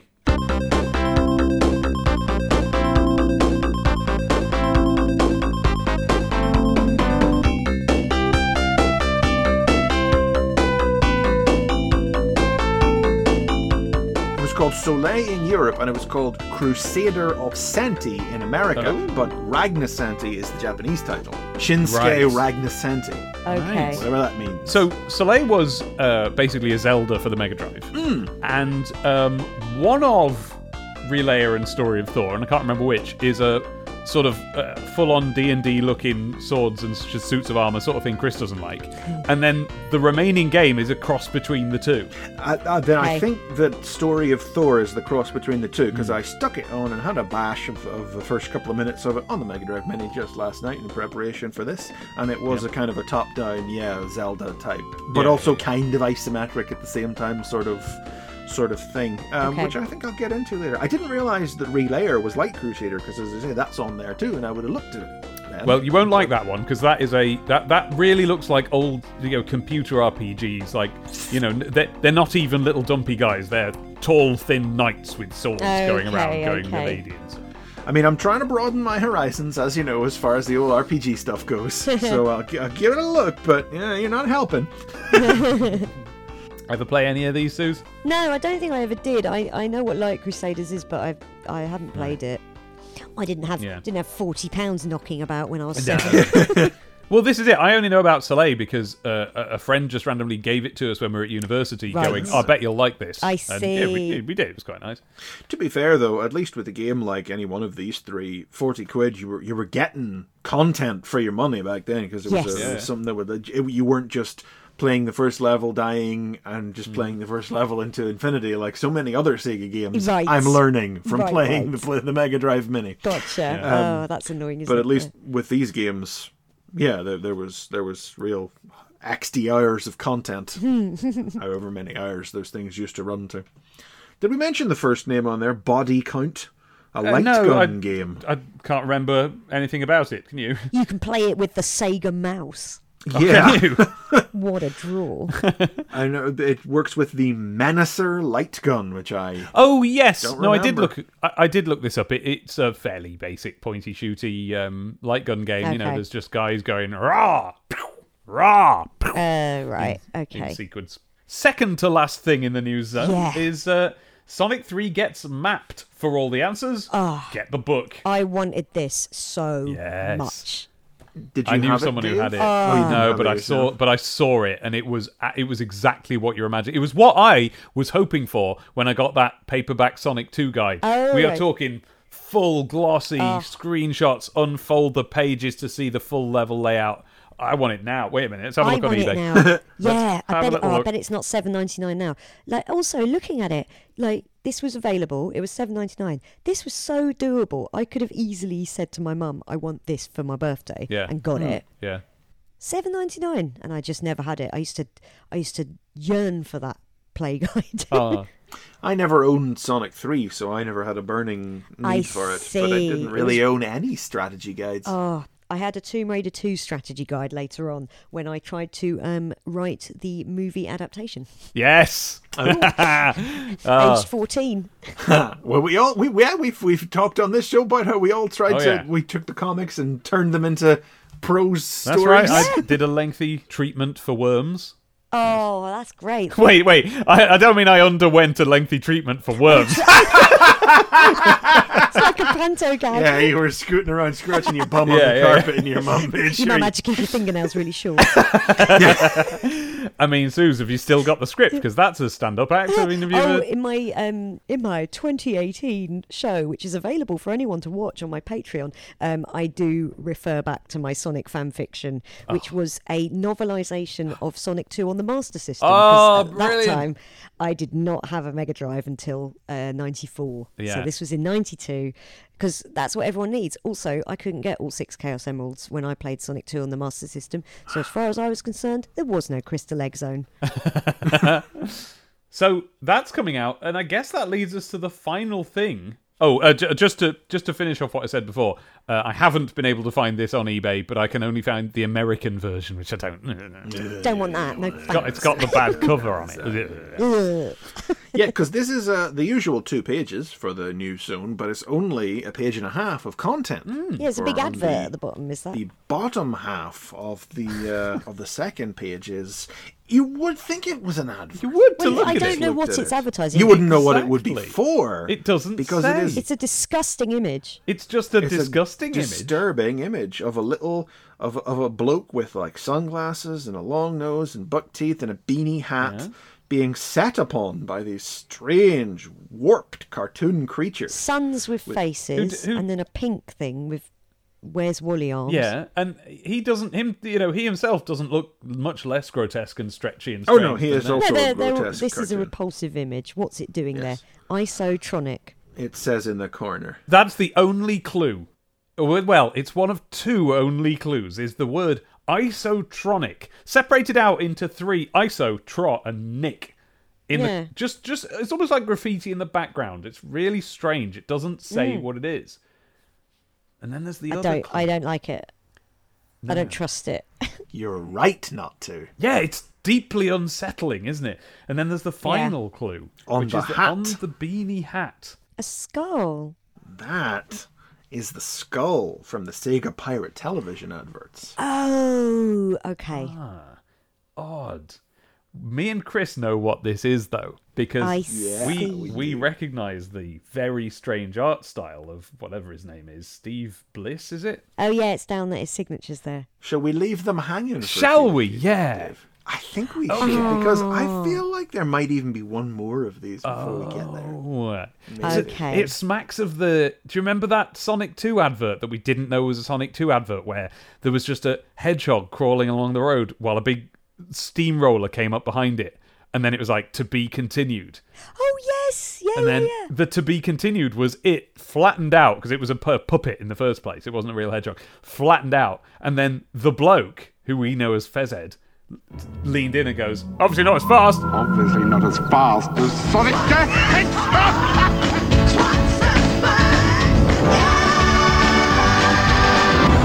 Well, he won't be making a comeback. I guess he just ate Sonic 2! Just some advert! Just a page of adverts! Page of advert. We're now against the clock, folks, so I'm going to rattle through it. We have the Judge Dredd 1994 Mega Special. Yeah! Oh, thank goodness. That is Britain's first truly interactive comic. You read the special, then vote for your favourite story in our telephone poll. You choose the comic heroes of tomorrow. 5 fantastic prizes must be won. Don't delay. That's April the 16th. 68 pages of that for only £1.75. That's pretty cool, to be honest. And then in the bottom half, Together at Last, this ties in with the advert that we saw before. Look who it is. Oh, it's them again. Well, it's Thunderbirds, it's Captain Scarlet, and it's Stingray. It's Jerry Anderson in general.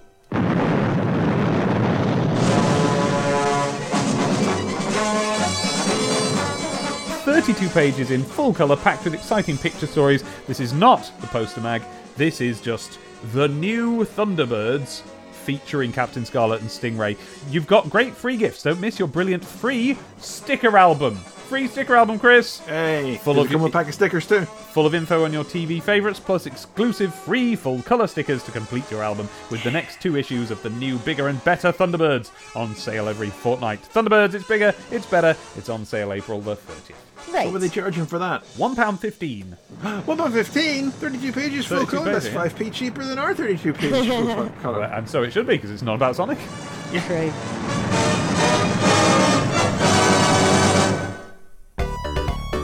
Sonic's World.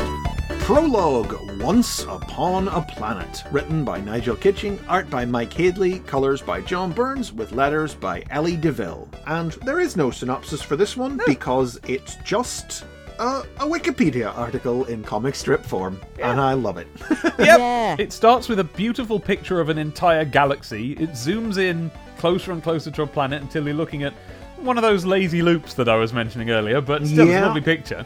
Yeah, because Sonic's World is just it's a short series. This is the prologue, and this serial, we'll say now, will only run to 3 parts. It's just a sort of bluffer's guide. It's like a documentary, isn't it? Yeah. Cliff Notes, a documentary about a brief history of Sonic up to now. We're introduced to the Hill Zones. We have another reference to South Island, introduced in the main strip. And I do think this one's a little weird. Hidden in one of the Hill Zones is Sonic's secret underground base, where, as I said, it's a secret. It's the Emerald Hill Zone. We all know. We've read the Yeah, comic. we know where it is. They're going, I can hear you all asking, where? I'm not going to tell you. Well, then don't tell us on the cover, like, Secrets of Sonic's World. Yeah. Right. Yeah, which you're not going to I've be had to privy spend to. £1.10. This isn't narrated by Megadroid or an invisible No. narrator. It's clearly being narrated by someone, because the narrative captions open with quote marks, but we don't find out who it is until the end of the strip. And I guess I'll just It's jump a rubbish twist. I'll just jump ahead now and say that we find out at the end the whole strip is being narrated by the Kintabor computer. Yeah. Yes, although he just says, I am Dr. Kintabor, and then it Yes. says, Yeah. next issue, Secret of the Kintabor Computer. So this really is a primer for people who did not read those earlier issues and are just jumping in now. It does feel like that the strip was meant to mention who Dr. Kintabor was, Yes, I know, exactly. So that he can then reveal, I'm Kintabor. but there's actually no preceding mention of Kintabor anywhere in the strip to explain that he turned into Robotnik or anything. Yeah. Robotnik appearing in this strip based on his old design. Ah, so Yeah, this is proper, like, early days Robotnik. Yeah. Is it a goof or is it deliberate? I really like it because they're going, oh, we're showing you around. Here's Sonic's underground base. Here's the Emerald Hill Zone. And this frame really looks like they've burst in on Robotnik and he is rightfully angry. Caught him on the toilet. he's angrily pressing a button, and you have to imagine it's the one that's going to make a curtain draw across or something. Had to Get get to him out. sooner or later. Old rotten egg breath himself. Yeah, no wonder he's pissed off. The older I get, the more I sort of side with Robotnik in all of this. There's this interminable youngster causing trouble for him. Yeah. Oh, and oh, for God's sake, guys, sometimes you need a machine. Yeah. That's what she said. An interesting cameo here from the Marxio brothers, presented Yeah. as if they massively matter. Well, yeah, we're just I getting hate this. them. What? I'm sorry, but I love the Marx Brothers. Yeah. And I think it's annoying in this comic that they're bringing this gag back where they go, here's a pastiche of Mario and the Marx Brothers, because we know what 8-year-olds will enjoy. Yeah, that's a perfect example, isn't it? Of here's the stuff the writers were into that the kids weren't. Yeah, but it's great though. It's a real. I love the gag. I just don't know why they're here in this. Like, It does seem, yeah, there's 2 whole They're not panels, important. half a page here. I mean, it's about explaining Robotnik's setup, like they talk about how he's based in the Special Zone now. But it's funny how they don't ever explain how he took over Mobius. oh no, that's You know, yeah. that does feel, I mean, I guess it's not truly necessary. It's just explaining the status quo of the world of Sonic right now. And as we'll see in a page, doing some preamble for what's about to arrive in next issue's Gotcha. Sonic Lovely. strip. I do like that it's clearly set after the Marxio's last appearance. You see how the casino night is ruined after yeah, the it's events of the rubble. casino night two-parter. Oh, and they're having to rebuild that statue. Well, Yeah, the big... good job, because he's got a new head now. Yeah, rebuilt entirely. Do you know, just above that, Mike Hadley never quite got how buzz bombers worked, did he? No. It's like a buzz bomber it's 3 pieces like an insect: the head, the thorax, and the abdomen. And He's drawn it like an eggomatic with a head. yeah, and it's like the way buzz bombers shoot at you is that they're It's their stinger, isn't it? Back bit, stingy bit. Yeah, it's the bum bit. Which bit of that? Which is bum that? bit. Is that the thorax or the abdomen? That's the abdomen. Yeah. No, it's called the bum bit. Well, it's that bit. bum bit. It comes around and shoots at you like a stinger. But he's drawn them. They just have a little gun on their tummy. Yeah, a little cone of gun. And they have no bum bit. Yeah, he never quite got how those work, because we'd see them again. I imagine someone must have tried to explain it to him at some point, and he's gone, "Get out of here! I'm doing my stories." He aimed his bum bit at them, and they ran away. Actually, come to think of it, I'm pretty sure he would draw this generic Badnik design when he was called to draw some motobugs in a few issues time. It does look like a motorbug as well, yeah. But it's got silver. the wings. Yeah. Yeah, It's it's just a some flying weird buzz bomber motobug composite. Anyway, I mean, they've revealed no secrets. Well, I guess this really interests me, because then they pivot to talking about the Miracle Planet. Oh, yes. This is the heavy lifting. This is the work they're doing for next issue. Known to some as the Little Planet, which of course it was in the game. Is that going to be the last time we hear that in STC? In Sonic the Comic, yeah. The Little Planet, it was called in Japan, right? Yeah, and the Miracle Planet was its name in America. It was actually called that, like in the American manual and everything. It's not. That's not a weird Sonic the Comic invention. It's such a better name too. Yeah, it is much better. And Robotnik's better than Eggman. Never mind what the Japanese think. Yes, well, this is true. When it comes to Sonic, they're not quite on board. This is described as a beautiful place, completely unspoilt and apparently uninhabited. That's right, apparently. Gotta leave room for some surprises, haven't I? Yeah. And it appears and disappears, and that's why Robotnik hasn't been able to get there.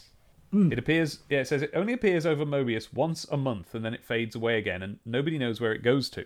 Now, nobody. I think in the games it's once a year, right? Yeah. I think that's from the manual. It's for 1 month. 1 month a year, but in this it's like whatever, a couple of days a month or something. Well, that's it. That always confused me. I don't think they ever say how long for. So it's like once a month, and it's like it's a little bit like After Eight. So you're like, well, how long is it there all the time then? It appears once a month.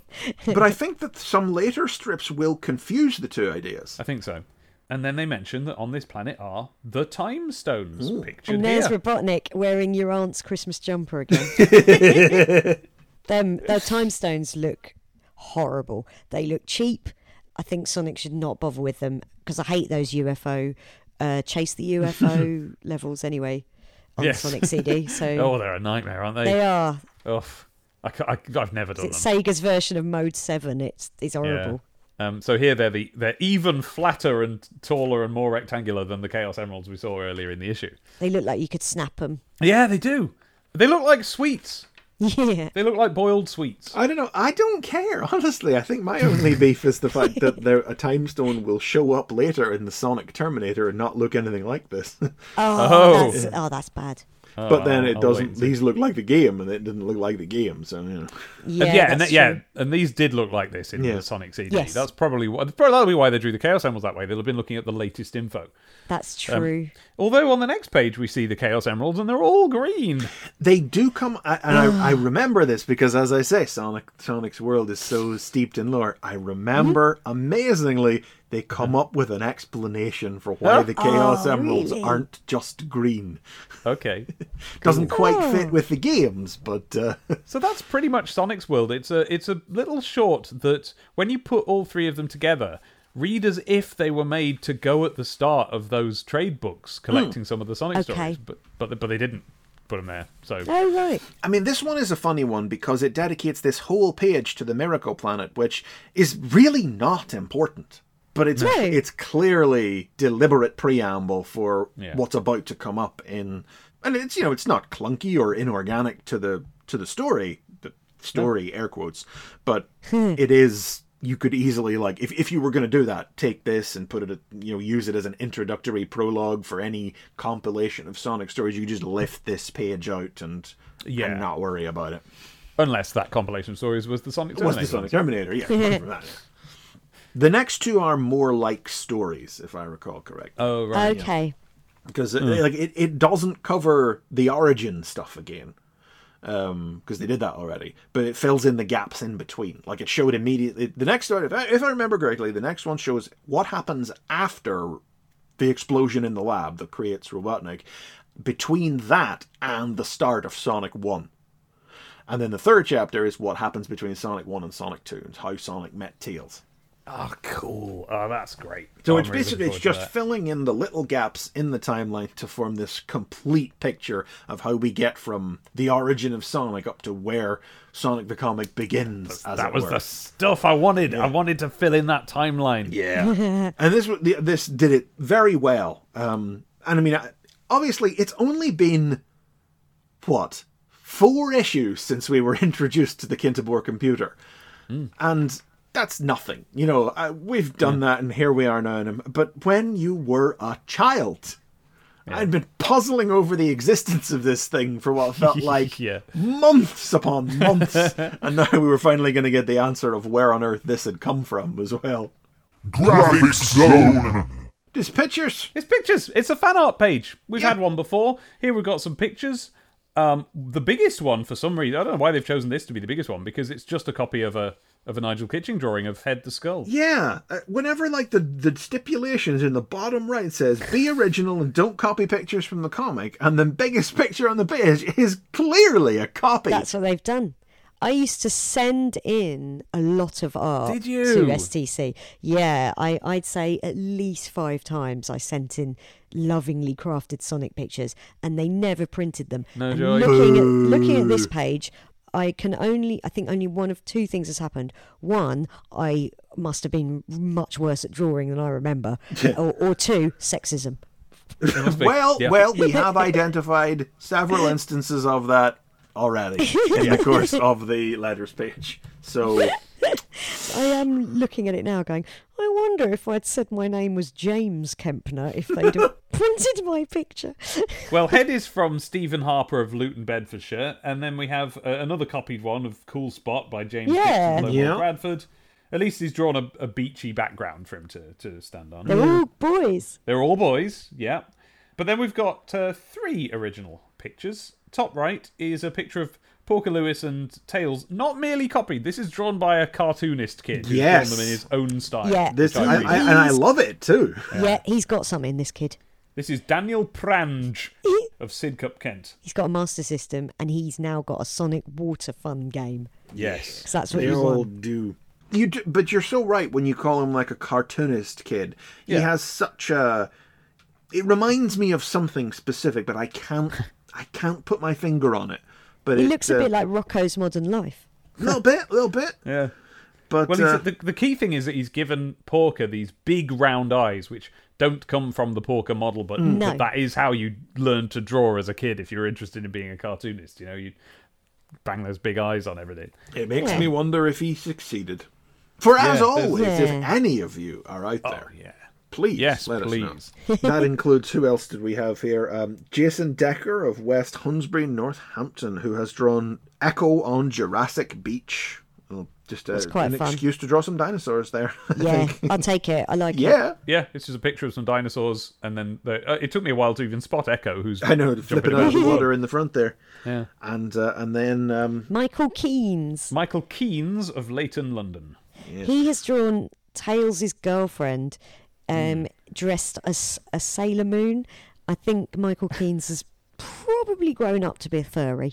I mean, we're going to see a lot of these. Is that a Sailor Moon then? No, she's just in a skirt. Or is that just girl Just in a clothes? frilly girl clothes, but it's not, she's got the bow in her hair and everything. And what's that her name is? Furs? Furs, yeah. Furs, girlfriend of Tails. And we'll see a lot of these. But as we've said before, we're not here to... Not here to we're judge. not here to Not here to cast aspersions. cringe or post. It's just like Sonic fan art has a reputation, and it's not. Yeah. This reputation wasn't plucked from thin air.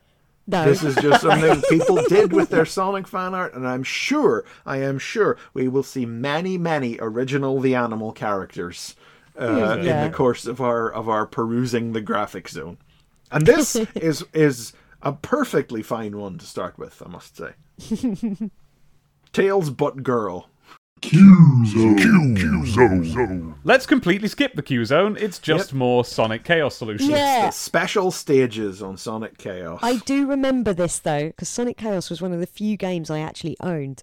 And to get a double-page spread in Sonic the Comic was very, very exciting for me as a 9-year-old. 4 in a row, wasn't it? 4 double-page spreads to do the entirety of Sonic Chaos. Yeah. This one's just for how to get the special stages. Well, actually, it's not about how to get the special stages. It's about how to get the emeralds once you're in the special stages. Yes. So I don't know how you actually get to them. It's quite easy to get in special stages. I mean, it doesn't need to be here at all. Sonic Chaos is one of the easiest Master System is it? games. You know, at no point do we need a double-page spread player guide for it. But Well, then that's good, because I was about to prod an old wound by telling you that some of this solution was printed in the second poster mag. Really? Yeah. Well, The bosses bit. the poster mag did the bosses, but then it also says next issue, Sonic Chaos Part 4, the bosses. So perhaps, yes. perhaps you did not need to buy the poster mag if you were truly desperate for that information. Yeah, well, I'm glad I didn't waste my money because I wouldn't have needed that bit. No.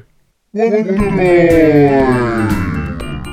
Wonder Boy in Ghost World, Part 4, written by Mark Isles, art by Boyan Dukac, letters by Elita Fell.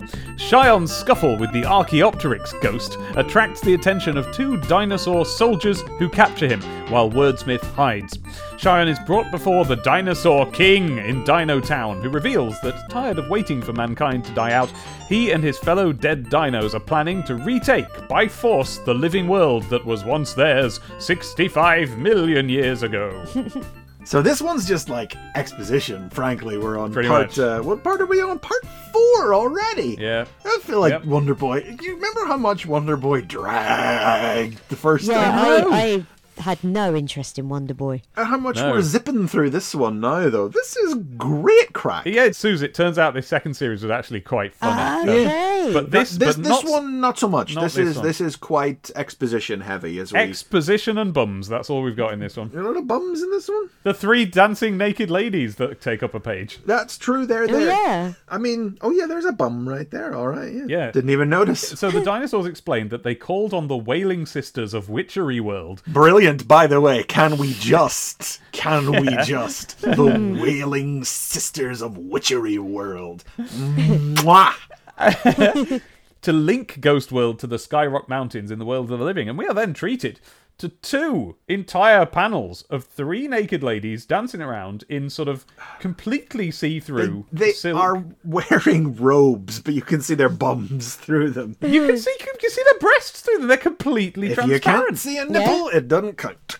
That's true. There is the hint of one on the bottom left, because that whole breast is poking out from the robe and isn't even behind it, but he's coloured it in wrong to disguise that fact, perhaps by fiat. You looked at this a lot closer than I did. Yep. This immediately struck me as something that was going to have to get talked about. What we have here is 6 naked ladies drawn in Sonic the Comic. And even though they've got what is rudimentary clothing drawn on top of it, that didn't stop him from continuing to draw all the outlines behind the clothing. I think this is noteworthy. He drew a bum. Big deal. Shion's bum is on the first page. Far more than a bum. I'm gonna scan this, and you're gonna see this on the Twitter. I mean, it's full cleft, to go back to what we were talking about last issue. But Look at that It top is. left one in the second panel. You got everything on show there. I get, okay, like maybe this is just an outgrowth of me actually reading comics that weren't designed for 5-year-olds in Britain, but like there's nothing I can't see there that I can't see if I pick up an American superhero comic. Well, yes, quite. true. That's one of my criticisms about American superhero comics, as a matter of Yeah. fact. Like, if you can't see a nip, a peen, or a V, it doesn't matter. It doesn't count. The artists were they loved to draw anatomy, but not feet. Yeah. Well, that one guy. He's done perfectly fine feet. Yeah, well, here we have feet, so well done, Boyan. Yeah. And dinosaur ghosts, I mean, on paper, what a great Yeah. idea. Yes. I mean, it's all still strange, but it's. Yeah. I mean, as Very we odd. say, this one's not as good as the preceding 3 because it is just about stopping to deliver exposition. But it's still it's good concepts, because it's not the sort of dull fantasy that the first round of Wonder Boy dealt with. These are the ghosts of dinosaurs who seek to reclaim the land of the living because they're tired of waiting for man to die out. And this last line that he ends it on, tomorrow I'll turn you into a ghost and you can join my armies. How are you going to do that? Well, you have to be dead first. and then look at the way he turns around and looks at the camera. What a great ending beat, like, for the strip. Yeah. It's proper pulling on the collar. Uh-oh. Did you notice the two dinosaur soldiers? We've returned to Lauren and Hardy territory, and Schwartz and Egger. Yes, the two dinos who take Cheyenne down out of the tree are named Wisey and Morky. Oh my word! I didn't notice that. Morecambe and Wise. Yeah. That didn't cross my mind. Because that's what kids like. This is some That kind is of what Mark kids Isles like. thing. Kids in I didn't 94. notice that. Yeah, and on one of the pages, when they're in a lab, I think it's a lab or a den, there's a tiny little Sonic on the desk. Yeah, he does like to sneak little Sonics in, doesn't he? Yes, I don't know whether it's supposed to be a toy or just Sonic. It Just looks little. alive, doesn't it? Is that how Yeah, big it Sonic does. is? It's a homunculus in this scientific lab. Yeah. But no, like this is still good. I'm genuinely surprised after that first one. But how many times can we read this new Wonder Boy serial and go, I'm surprised? Well, it's just because it's made by the same exact people as a really bad series of Wonder Boy that we hated. So it's not them. It's just that they made a really bad one and now they're making a good one. Yeah. Is it just because they're dinosaur ghosts? Who knows? What a great concept, though, you say. That one straight there in the middle is very relevant to what we were just talking about, dear STC. yeah. I have noticed most of the letters printed in STC are from boys. Can you tell me why hardly any of them are from girls, as I, for one, have sent in loads, says Catherine Thompson of Huyton, Liverpool. And we've had that question asked before, and we actually had the person who asked it on the show. We had Helen on to come on, and but sadly, it seems like the situation hasn't changed in the last 10 issues. Megadroid notes that for some unknown reason, STC has more male Hume readers than female. Personally, can't understand it, as I am a bit of a cybersex symbol, really. That is so gross, because that's essentially him going, yeah, it's weird, isn't it? Because I'm hot. The editor has written back in a way that suggests, don't bother, ladies. Yeah, well, that is the vibe we've been getting from some of his responses. I really like the top right letter best. I mean, That's amazing. This is David P. Newman of Ellington Morpeth who is saying, Dear STC, or whoever, please make sure you get things right before you tell us we send in rubbish, STC 20, which is the one where they laid out the ground rules for the art to be sent in. I wouldn't care if you were nice about other people's stuff, but you say that the things you receive aren't worth printing. I've won competitions with things you've rejected. I suggest you get your own act sorted out before you tell us kids off. I don't know how you manage that, because they don't send the letters back. So, how are you sending them on and winning combos with them? David, liar. Is he winning competitions with his rubbish letters anyway? Yeah. Yeah. Oh, I love it. Letter writing competitions. Yeah, it's not even his art. It's just letters of him just slagging things off. The one competition. It's just someone going, how dare you? How dare you slag stuff off? I am amazing and have won several competitions with things you've rejected. I'm like, oh, David, you sound like most of my Twitter followers. You grew up to be a reply guy. What I adore is that the banner above that letter is more old-fash. Mr. I knew there had to be another old-fash reference before we were done. And Megadroid responds, if you'd carefully read STC 20, David, you would have noticed I said only a small number of letters and drawings aren't good enough to appear. A very small number. Most are excellent, it's just that there isn't enough room to print them all. As much as we'd like to. As for telling us kids off, I don't think so, do you? Kids don't read STC. Sonic boomers do. That whole reply just seems like he's too on the defensive here. Yeah, Richard Burton has been annoyed by this letter. Yeah. He's been like this the entire issue. I think maybe some bad stuff was going on in a personal relationship. I hope he's worked things out now 26 years later. Megadroid or Richard Burton? Burton. I think it's his Burton. I think where Megadroid ends and Burton begins is hard to... It's a blurry line, right? Yeah. Deserve to dive. Dear STC, says Stuart Hurd of Plesto, London, I think I should be allowed to win one of your Sonic Water Fun games because I am learning to swim. The bar is just so low for men. But I do love Megadroid's response on this one. Interesting logic, Stuart. The editor's learning to hang glide at the moment. Does that mean he should be hung? That is filth. That is pure filth, because actually hanging someone from a gallows is they would be hanged. Yes, so what he's talking about is having a giant wadger. The drawing of Sonic kicking a ball into a goal with a Chaos Emerald above him, that's been drawn by a girl. Yeah, she's drawn him in goal. I think he's saving rather than kicking, but there's a Chaos Emerald just balanced over the goal. Yeah, like it's going to help out. It was a World Cup year, but it was 94, so England weren't qualified. That did not stop so many football-related things making it into the pages of Sonic the Comic. And you were wrong, Chris. We did have football this issue. Yeah, you're right. Damn! Yeah. Oh, snuck in at the very end. Yeah. We've also got Kung Fu Sonic from Stephen Foreman of Bexley, Kent. I definitely drew better than Stephen. Oh. It's a picture of Sonic. He's just stood there. He's got his hands up. He's got a red belt. He's got a red headband. He hasn't got any spikes at Yeah, all. it's like Sonic, but somebody just ran a power sander over him or something. Just smoothed everything away. All his edge is gone. Yes. From all his spikes to his, just looks- to his attitude to everything. He just looks so serene. Yeah, he's got a little distant smile on his face, doesn't Yeah. he? And finally, Yes, the the last final letter. letter. Budding Editor. Dear STC, I implore you to print my diligent contribution in your esteemed periodical, as I enjoy reading about the blue one. Yours, bungee jumping into the pool room, Nickel Hay, Livingston, Scotland. Sonic Water Fun Game winner. P.S. How about a job when I'm older?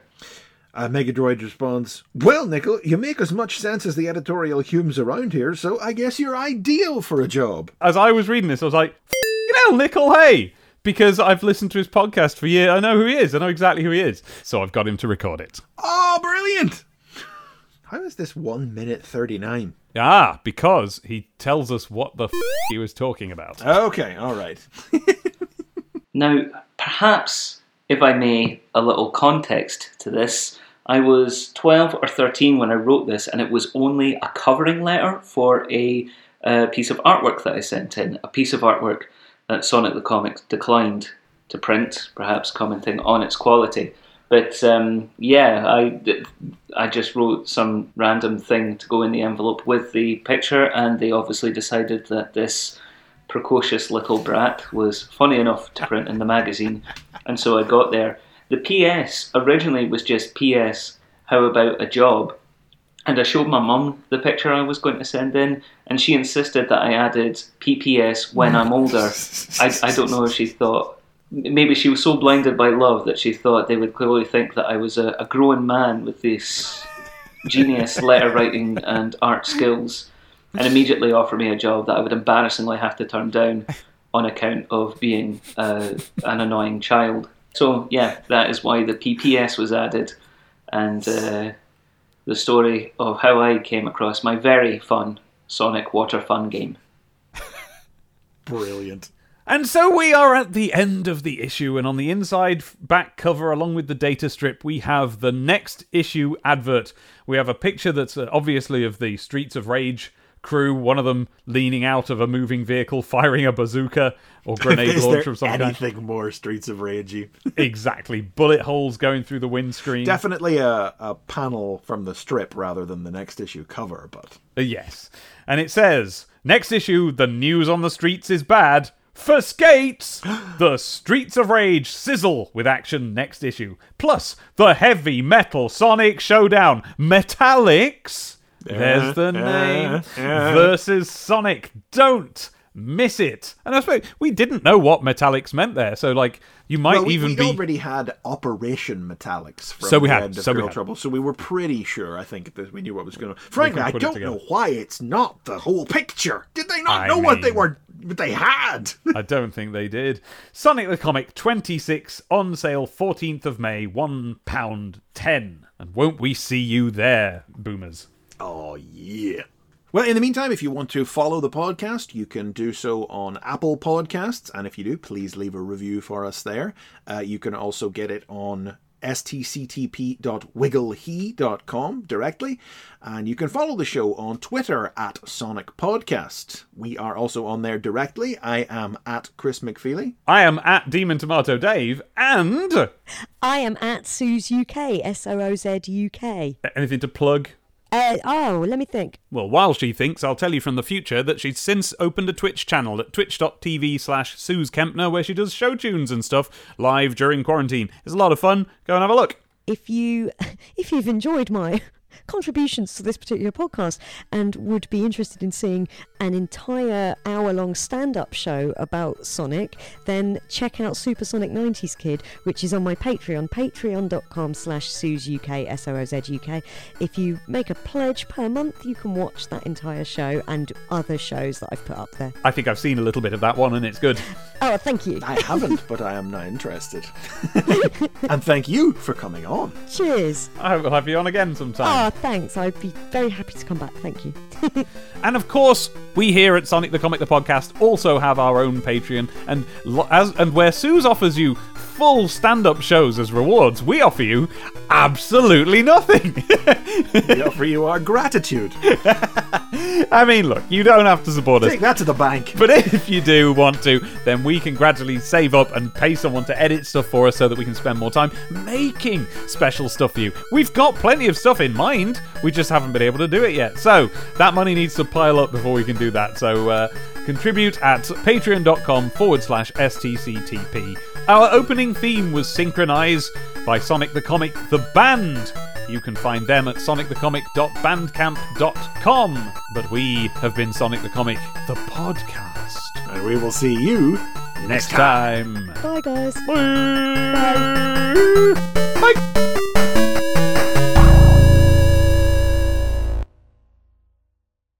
Well, Virtua Fighter 2 was 96, apparently. Okay. Still making games for the Mega Drive in 96, like, who knew? This is when the Mega Drive, like, we're still a couple of years away. God, it happened fast, didn't it? Really The Mega Drive did. went from, like, a market leader to being on life support, essentially. I mean, I think that part of that was sort of like the conflict between, like, Japan and America, really, wasn't it? Because the Mega Drive was doing gangbusters, and they were sort of ready to move on in Japan already, weren't they? Yeah, it's a weird one.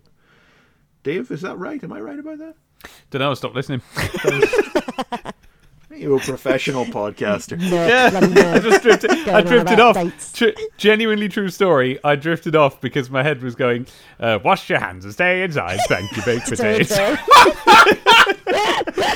Oh, it's like a Simpsons gag. It's just like zooming in on Dave's head and it just goes transparent. And that's just a little boomer head doing that. Thank you, baked potato.